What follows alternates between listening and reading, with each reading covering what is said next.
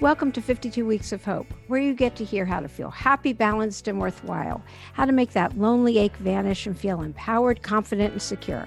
I'm Lauren Abrams, and today we're talking to the fabulous LGBTQ+ attorney and advocate for humanity, Krishna Desai. Krishna works tirelessly helping in conflict resolution, discrimination, and many other spheres.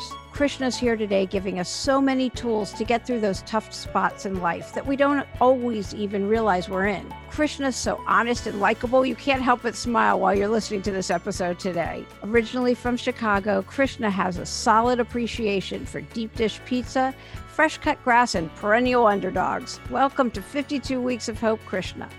Thank you. It's nice to be here. Thanks for having me.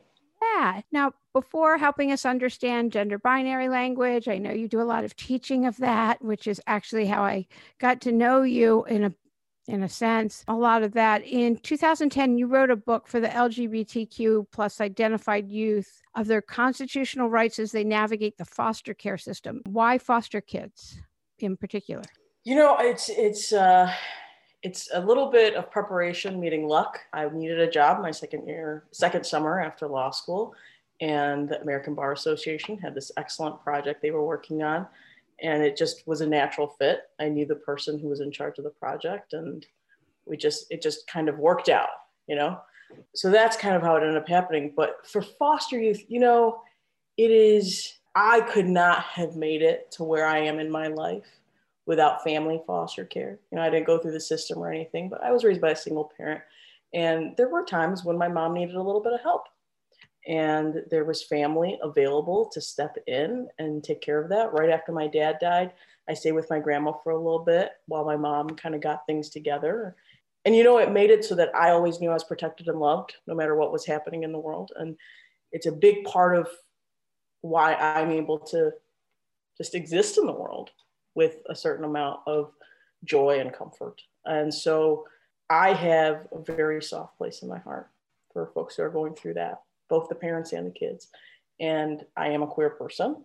And so I know how difficult that can be. I've had to struggle with feeling like I didn't know what was going to happen when I came out. When I did come out, it did not go well. I mean, my mom and I have a great relationship now, but there was a couple of months where I wasn't really welcome in my home, which my mom conveniently sometimes forgets. And she said, well, I never said that. And it's kind of the source of jokes now, but at the time it definitely was not. And so for those two reasons, for me, that project felt like hard work, you know, and it's a great opportunity to still be in law school and get to publish something that's actually going to go out in the world and help people. It's not just some note in the back of like some law journal. It's an actual document that can help real people facing a real problem that you faced in your life. I mean, come on, it was a dream I didn't even know I had that came true. Yeah. Everybody ends up where they're supposed to. I firmly believe that.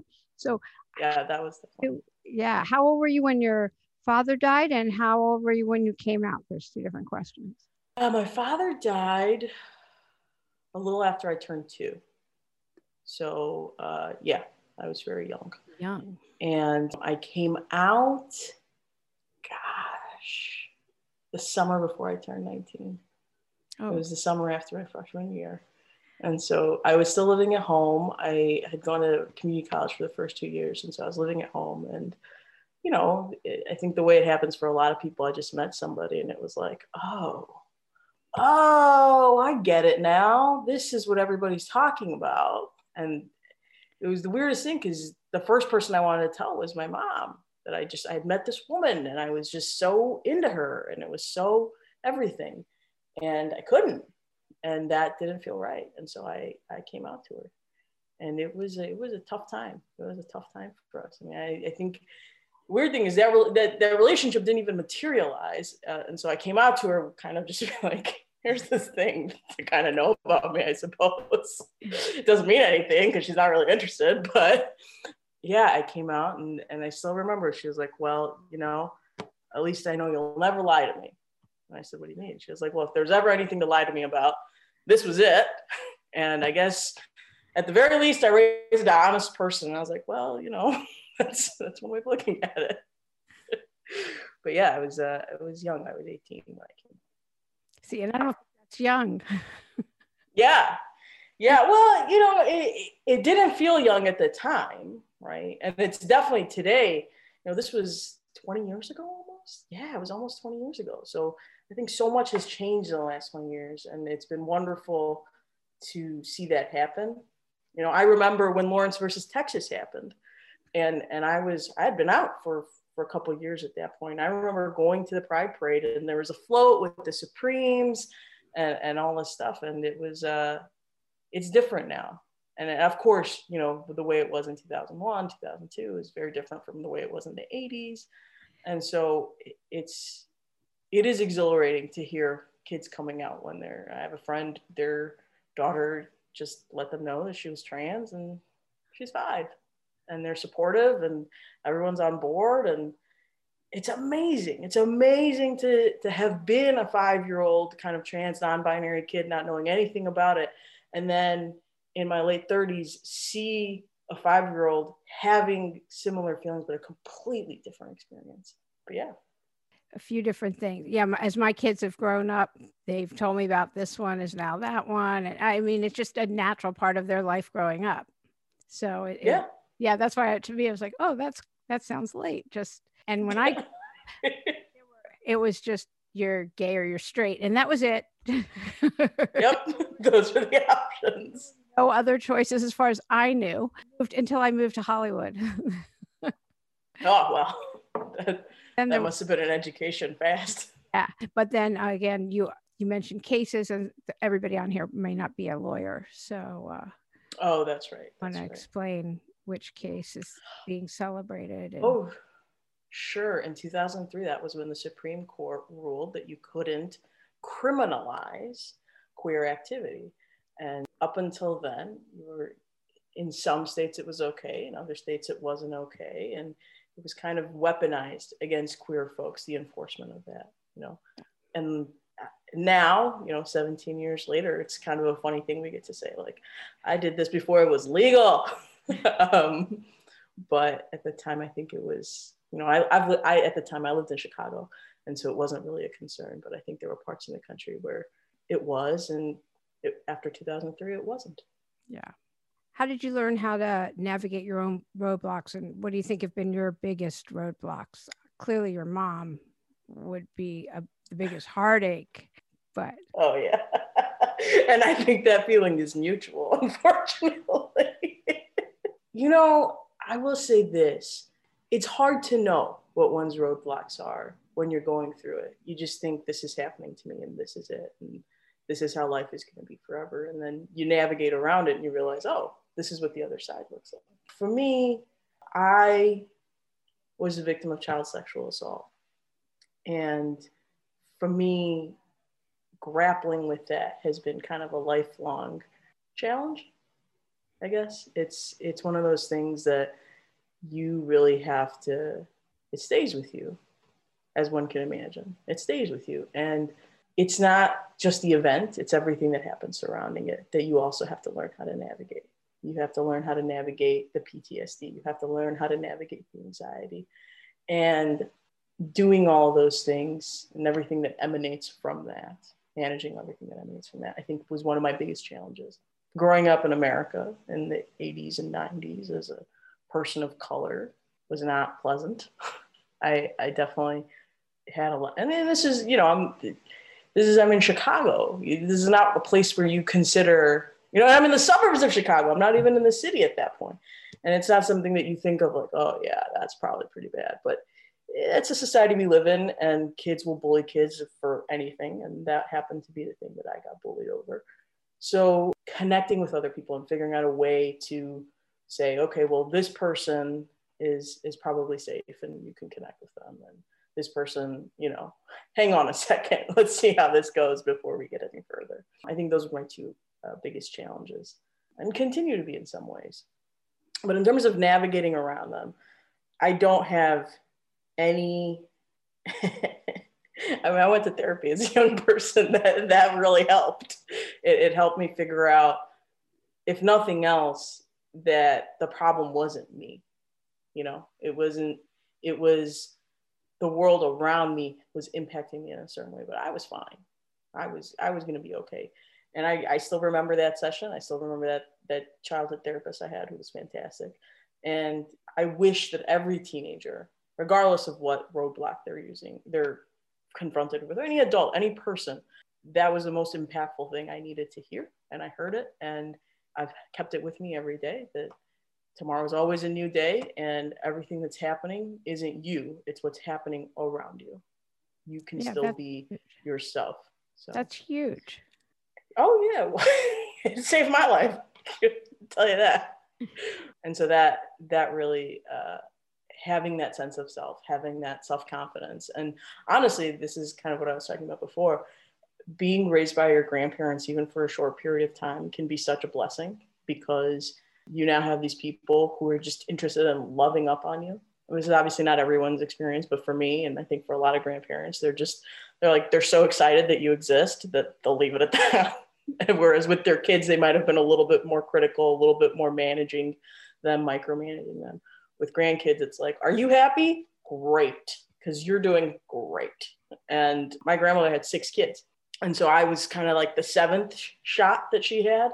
And by then, I think she perfected her techniques. And, I went to school. I was in India at the time. My mom was in America. She had sent me to India for a little bit to be with my grandmother. And she would go to school with me, but I went to English school, and she doesn't speak English. So she would go to school to come pick me up, and she would ask all the teachers what the homework was for the day and learn it really quickly, so that when we got home, she could make sure I did my homework and I did it correctly. And I think when you are surrounded by that kind of love, that kind of investment from another person, you just know that you're worth it. It gives you a sense of self-worth that nothing else can, where it's like, no, you are worth going to school as a 60-year-old woman, learning a brand new language just to ensure that you're doing your work right.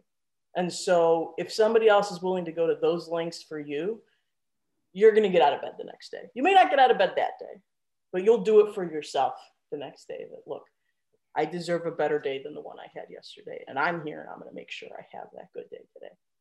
Yeah, that's great. Yeah. I love that. I'm like, I didn't get a grandparent like that.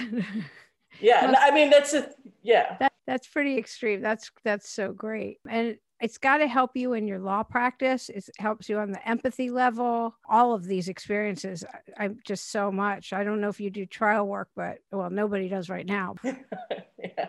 But even when you were working with foster kids or doing anything in the foster care system, I don't know if you're doing anything now, but no, I'm not at all involved with foster youth, other than fantasizing that someday my partner and I will perhaps become foster parents. But I'm still working on her. She thinks it's too much heartbreak to have a kid come into your life to leave. Nah, it's the best. So have you ever had a dark period in your life, and then how did you overcome that? And what would you tell somebody going through that, their own dark period, especially now? It may not be like, everyone's going through something in times. That's for sure. Yeah, I've gone through a few dark periods in my life. I had my first existential crisis when I was 11, and I ended up at the top of a building thinking, well, I don't know, what is the point? Should I just jump? Like, what? I don't know that I like this. I don't like it here, and this is very hard, and I don't care for it. It's much more dramatic as an 11-year-old, but in retrospect, it was kind of like, all right, kid. I mean, I know it's hard, but it's not, you'll be okay. And I didn't. And I climbed back down those stairs, and I went home. And I think the thing that has always gotten me through from then on has been a belief and a hope that tomorrow will be better, that tomorrow can be better. And I have been lucky enough that eventually tomorrow was better for me. I think it is. What's that? I think it always is. Yeah. I mean, it is. Yeah. It is. It's just hard to remember that in the moment. And so even when you don't remember it, to be able to kind of method act it. I did some high school theater, and that was one of those things where, you may not be a 47-year-old car salesman, but if you just fake it, you will look like one. And so even if you don't have hope that tomorrow will be better, if you just pretend that tomorrow will be better, proceed accordingly. It dulls the most, for me at least, it dulled the most self-destructive tendencies that I might have had. And it enabled me to care for myself, to make sure that I made it to tomorrow. And the day after that, and the day after that, and the day after that. Recently, I also just started buying dark period sweats. Years ago, probably 6-7 years ago, I went through a terrible breakup, and I was also studying for the California bar simultaneously. If you can imagine, like, studying for the bar is the most isolating thing ever, and it's just rote, and it's boring, and it's arduous. Every adjective you could think of that's terrible, that's what studying for the bar is. And going through a breakup, everybody knows how that goes. And I just said, you know what? I'm gonna lean into it. I'm gonna buy myself new sweats, because obviously I'm just going to be wearing sweatpants for this is pre-pandemic, obviously, but I bought myself fresh sweats, and I was like, you know what? If you're gonna be sad, you're gonna do it in style. You're gonna be comfortable while you're doing it. Lean into it. You want to be sad? Be sad. Be as sad as humanly possible. And I did, and it only lasted about 4 weeks, because once the bar exam's over, you're so elated that everything else just doesn't matter. And so that has been helpful, is following my own compass of, if this is how you feel, then this is how you feel. Don't fight it. Just know that it's also just temporary. And trying to strike the balance between those two things and achieving it at times has really helped me get through those times. It is. They suck. And doing something, taking any kind of footwork, anything. I mean, yesterday was one of those days for me. And I told you earlier, getting outside and taking a walk. And I listened to one of my own podcasts, not mine. I listened to one that that is aired on 52 Weeks of Hope. And, after 25 minutes, 30 minutes, whatever it was, I felt better. I didn't take the dog. It was just being outside. I think I'd been inside for too many days. I mean, we just sit as lawyers. We sit, we work. I'm inside. I don't move. It's just. Yeah, I will say I have not had a particularly dark period since I got my dog 10 years ago. Yeah. There is something about having to leave your house, because he's a 10-pound Yorkie poo, but he's got the energy of like a lab. Like he wakes up every day excited that it's today. Yeah. And he wants to go for a walk, and then he wants to play, and then he wants to go for another walk. And I love him enough that I at least take him for 2 or 3, and just getting outside, no matter what, getting outside, realizing that there's still a sky above you, there's still trees, there's birds that will still sing no matter what happens. It's a lifesaver. It's a lifesaver. Yeah. The other thing that on a macro level was really useful for me was taking those feelings and turning them into something productive. So the first job I had out of college was AmeriCorps, like you mentioned. And I worked for a violence prevention agency doing child sexual assault prevention presentations. And it changed my life. It gave me, it paid nothing. And I lived in the Sierra Nevadas in Tahoe, which is not an inexpensive place to stay. But it gave me the ability to take my personal experience that was not a positive thing for me and turn it into something valuable for the world around me. Not that you have to do that with every experience, but it helped me not only process that trauma, make the world a little bit better so that I didn't have to sit around going, gosh, the world is a terrible place. I think there are parts of the world that are terrible, but there are people out there every day making it better. And you can be one of those people. And it makes it much easier to live in a world that has terrible parts to it if you can actively see and participate in mitigating those things. Set you up for How I Got to See You, where you were teaching about the non-binary language, which was so fabulous. And it started me in a whole investigation. I've now found yesterday even on Facebook, these kind of flashcards, if you will, I got more of an education about Oh, wow. do some, but I saw some more. And it was like, don't confuse, don't ask me if I'm queer, don't confuse gender and sexual orientation. And it was so simplified, which is what you did. You did such a great job with that. Thank you. Would love, love, love for you to give a truncated version, if you don't mind, of just the difference. Because even telling my friend about you coming on and using the pronoun they, their, not was different for me. Yeah. Other trans people on, and I didn't use the they, their pronoun. So I think it gets confusing. If you don't, yeah. I don't. So good, and it's just so educational. And I was having a discussion with this group on Sunday on Zoom. Nobody had any idea. Educated people, their kids are not necessarily straight or anything, but that doesn't matter. It's like an education is so needed. So I have posted this everywhere, by the way. I've been posting all over. I was really excited about interviewing you, but you clearly that's so kind.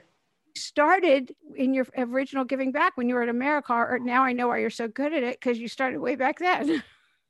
Yeah, I mean, it was, and the AmeriCorps thing was actually a natural outgrowth. Doing those presentations was a natural outgrowth of being on a speech team in college. And I was on a speech team in college because I literally wandered into the speech team room, and they had a comfortable couch, and I sat on it, and they were like, well, we're about to have a team meeting. And I was like, well, let's hear it. And so it's interesting where life will just take you if you're just looking for a comfortable place to sit. But let's start here. As a lot of people know, there's sex that you're assigned at birth. The doctor takes a look at you and goes, let's click this box over here. And that right then, right, there's a large number of individuals who are born intersex. In fact, being intersex is as common as being a redhead.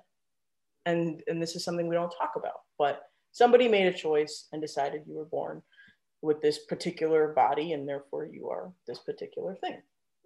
As a society, we've constructed gender, right? If you're born in this particular body, then you have these particular traits, and we've created a binary. Just like we say, well, there's only two sexes, now there's only two genders. And what we found over time, and I think a lot of societies have known since time immemorial, is that it's just not that simple. There's a number of different sexes, and there's a number of different genders, and our language needs to catch up. Specifically, the English language, which is the language we all use currently, needs to catch up to what has been true for people for millennia. And so where you have he and she, you also have they and ze, and a number of different pronouns that people like to use. Personally, I use they and them because that's what fits best with my gender identity. I don't identify as a man, and I don't identify as a woman. I don't feel particularly exclusively masculine. I don't feel particularly exclusively feminine. And creating space within not just our language, but our imagination and our society for people who don't fit into the binary is difficult because as human beings, we are definitely taught, look, it's either paper or plastic.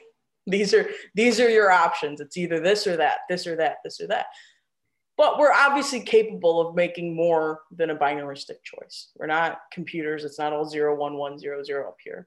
And so that's what this allows people to do, to be able to use non-binary pronouns, to identify as non-binary. It means different things for different people, but creating that space means something to me just because it's my experience, but also I think it allows people to be more comfortable in whatever skin they're in, to be able to name it and to own it. Yeah. And I think that's so great. And I don't know what caused 11-year-old you to feel the way you did, but the bullying and all of this of kids, I think the more education, the more information, the less of that, hopefully kids will feel. Oh, sure.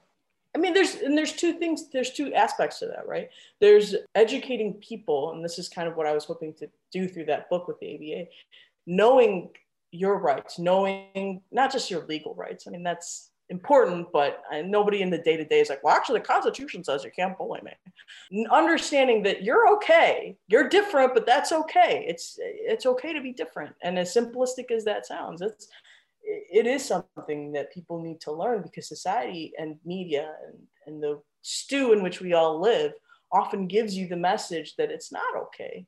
And so it's very important that there is a proactive effort to ensure that people feel okay in their skin. And the other thing is to deal with bystander behavior. Because a lot of times people, and I do this a lot in my work, and my partner who does consulting on this also does this a lot. She does bystander intervention trainings. Because sometimes you see it happening and it's not your fight. No one's bothering you, and you don't want to get involved, and you don't know if the other person wants you to get involved, and kind of want to mind your own business. But being able to intervene as a bystander, being able to stop and say, well, hang on a second, this is inappropriate. That's also an education that is required. And it's something we expect of people, that, well, like, how can all those people stand by and watch it happen? But nobody ever goes through it, not in school, not at home. There's never like, when you see something happening, here's how you intervene. It's, if you see something, say something. It's like, well, to whom? There's nobody. You're on a bus right now. Who are you going to say something to? So wait, where is, and how? If somebody wants to know, how do they get bystander intervention training? Where would they go to do that? Well, you could check in your own community. There's often nonprofits that offer that training, but you could also just reach out to us. I mean, we provide that training as well for workplaces and also for schools and things like that. It's one of the things I did as an AmeriCorps volunteer. Part of violence prevention is, ensuring that it's not like violence comes out of nowhere. There's usually an escalation period. And if you can de-escalate it in that moment, then you're good. I mean, you're not great, but for the moment, you're good. And so I do de-escalation trainings, and I do bystander intervention trainings as well. I actually volunteer as a de-escalator at various actions around the Bay Area and around the country. So usually if there's a concern that counter protesters are going to get violent or something like this, I'll be there, and kind of when somebody starts to get a little aggressive, be like, hey, just, you don't have to do this way. And I've been lucky enough that it's worked so far. Yeah, I'm still here. That's true. I'm still here. There was one protest in Texas where there was this threat of armed protesters and armed counter protesters, and armed counter protesters. And that was the only time I was really scared for my safety. But other than that, it's mostly just words. And yeah. Are you trained in any form of self-protection, martial arts? No. You're giving. I mean, nope. Okay. No, definitely not. Definitely not. I took one self-defense course, and that's about it. No, it's one of the things that for I don't know how many decades I was like, I should do that. They always say, oh yeah, it's certainly on my list of things to do. A couple of nights ago, my partner and I were, I guess, accosted, not physically assaulted, but definitely the legal definition of assault, while walking our dog at like 6 o'clock in a residential neighborhood. And, that was when I was like, whoa, gosh, I've been meaning to do this for a while. Maybe I should look into it. But then the feeling fades, and so does the motivation. Yeah. I understand. Are there any practices that you do on a regular basis to help you maintain a positive mindset or anything like that? Yes. I have developed a fairly, I won't say that it's as regular as I would like, but more regular than it's ever been before, meditation practice. I find that really helps me stay centered and grounded. I do like to get outside every day. I need that. I have ADHD, and it definitely helps me focus if I start my day with fresh air and a little bit of physical activity. And then the other thing that I have made a priority, especially over the last year, is making sure I'm connecting with at least 2 or 3 people a week that are not, and I'm not talking about work, and I'm not talking about all the, stressors of life, but something exciting, something fun, something to look forward to. And then the last thing is I just started this year. I started making art again, and it's not good. It's terrible. It's terrible, rudimentary, childish, not very good at all art. But I don't know if you were artistic as a child, but I really liked drawing and painting and things like that. And when you're a kid, you do it and you're not like, well, this looks perfect. You're just proud that you put pen to paper and you had pen and paper, or you had your favorite markers out and that was what you did. And there wasn't this like idea of like being skillful. It was just joyful. And so I've started doing that now. I have a little watercolor set, and I try to make something. And it's not good at all. It's even child me would have been like, what are you doing? Like, can you do anything well? And I don't care. It's fun. It's just fun to draw. I think that's fabulous. I have a turning 80. She's really taking it up, and she's watching YouTube, and she's just painting in her backyard all the time. And it's just so great. Yeah. It's fun. It's just, you just do it to do it. And I think it's a very Buddhist philosophy, this detachment from the end result of whatever it is you're doing. And the other thing for me up until this year was swimming. Getting that physical activity, just getting yourself the endorphins if your body isn't making them, or if your environment is zapping them out of you, knowing that, there's a balance in there that you need to help yourself maintain, has been for me really helpful. I'm such an advocate for meditation. I mean, I've read that even if you meditate regularly, you need less sleep, that it helps with the ADHD, that it's like, I even if you didn't have ADHD, I've never been actually clinically told, but there isn't anybody who's close to me that won't say, oh yeah, she has it. But COVID has made it a million times worse. I'll be working at something and somebody say, do you see this? And then I'm off in that direction. Then I'm here. I'm like, click on this. And so I'm definitely doing the 3 priorities in the morning that I have to get done. And I look at them what were the priorities? And putting the phone away when I'm actually writing a brief or stuff like that. Writing one of my blogs, or writing for me, not the legal writing, but writing for me is what art is for you. I love to write. Yeah. I think having something from which you don't make any money, that it doesn't matter how you do it, and just having that practice of like, this is something I do that brings me joy, that I do for myself, and being able to do that, it's so key, I think, to mental health. And for me, it's also a good indicator. Like when I'm not doing that, I know that something is up with me. And I have to convene a meeting of myself to figure out what's going on and what we're going to do about it, or what we're not going to do about it. Whatever it is, I think being checked in with yourself is really helpful. For me, the big turn around self-care and mental health happened about 6-7 years ago when I moved to the Bay, which I think is probably kind of self-explanatory. It's a very hippy-dippy place where people are really dialed in to what's going on for them. A pretty stark contrast with what's typically considered the mindset in the Midwest, which is where I'm from. And I read this. I'm from Chicago. Okay. Mostly. So what made you move to the Bay Area? I just wanted to. That was it. It was just, I had lived in Chicago. I'd lived in Arizona. I lived in Tucson, which is a great little city. I lived in DC, which I loved, but it's a company town. And if you don't want to work in the government, or you're not particularly into the federal government, it's not a great place for you, but it's a fantastic place to hang out for a while. And I spent a month in LA, and it wasn't the right fit for me. And so this was the place I'd always wanted to live. And I was like, well, I don't have a job, and I don't know anybody there, and I don't have a place to live, but I do have $1,000 and this terrible Honda Civic I was driving at the time. I'm just going to go and see what happens. And that's what I did. Of course I had a law degree, so I had something to fall back on, but I just came here and it worked. It felt right. It felt good. And it felt like this was the place I was supposed to be. And there's a lot of displacement happening in the Bay right now. And so there's this sense of like, well, are you from here? Or did you move here? And the way I always like to say it is, well, I'm not from here, but I got here as fast as I could, which is a framing that I borrowed from somebody else, but it really feels good to be in a place that fits. Oh, that's perfect.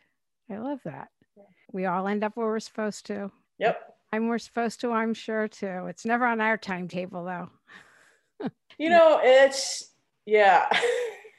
It's some of it is just kind of letting go and seeing what happens and following. I remember when I was deciding where I was going to move next or what I was going to do next, I was talking to a friend of mine, and I said, well, all I want to do is just be stable. I mean, I've lived in 7 different places in the last 10 years. Like, this isn't working for me. And even as a kid, we had moved a lot when I was growing up. We did a couple of international moves. And so I just really wanted to be stable. That was it. Like, I just wanted to go somewhere and be there and be willing to unpack all my boxes. I hadn't unpacked at that point, gosh, I was 30. So in 12 years since I left my mom's house, I hadn't unpacked all of my boxes. I would unpack what I needed, but leave the other stuff, packed up. My friend said, well, you can't get stability by chasing stability. You have to understand that you're not going to be stable until you're happy. Once you're happy, you won't want to change everything else, but you have to do the thing that's going to make you happy. And trust that once you do that, you'll figure out how to make everything else work. But the thing you can't make work is that feeling of being happy. If you're not happy somewhere, it doesn't matter how great a job you have. It doesn't matter how great your friends are. It doesn't matter how great everything is. If you're not happy, you're not happy. And you can't negotiate that. You can't, I mean, to a certain extent you can, but you really can't talk yourself into being happy. Either are or you're not, or you're on your way there. And for me, moving to the Bay was being on my way there. It was taking a step in that direction. And I haven't moved since then. This is the longest I've ever lived anywhere. That's great. Yeah, always taking yourself with you, expecting something else to fix it. Yeah, everywhere you go, there you are. Exactly. That's what they say. That's the saying. Before we finish, is there any other message of hope that you want to offer? Well, I'll just reiterate something I said before. Hope to me is the result, or has a symbiotic relationship with inspiration. To feel hopeful requires that you stay open to finding whatever it is that's going to give you hope to get through that day.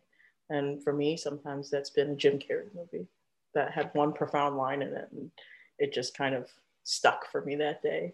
Or a great TED Talk, or a person you ran into in a parking lot that gave you the spot that they were waiting for because they were just being nice. Being open to that, being kind to yourself. If you can do those 2 things, for me, I have found that nurtures that hope. That hope is a practice. It requires that you stay engaged with it. You have to tend to your hope. You have to feed your hope. It won't just be there anytime you need it unless you are consistently, as much as possible, refilling that. That's all I can say about that. That's what's gotten me this far, and hopefully it will serve me in the future. If not, I know what podcast to turn to. Yeah, right. Yeah, definitely. You'll come here, part of this community too. Yeah, exactly that. Thank you so much for being a guest today on 52 Weeks of Hope. I so enjoyed talking to you and getting to know you a little bit better. Thanks so much for having me. This was such a fantastic exercise. I really appreciate it. Yeah, I really, really loved it. I hope you enjoyed this week's episode and take with you Krishna Desai's messages of genuineness, tolerance, and purpose. Such a good example of these, and we can all use a bit of them or a lot in our daily lives. Be sure to tune in next week when renowned dating coach Evan Mark Katz joins us for a super interesting, candid conversation about dating and actually a bit about men. I was really looking forward to talking to Evan, and the conversation did not disappoint. You'll love this one. Evan's been helping singles for years. He's written 4 books, and he's been featured in hundreds of media outlets, including Today, the New York Times, and CNN. Since 2015, Evan's blog has over 30 million readers. He's super interesting to hear. You definitely want to tune in next week. Until then, remember, please subscribe to this podcast, leave us a positive review, and send us feedback on our website, 52weeksofhope.com. I'm Lauren Abrams. Thanks for listening.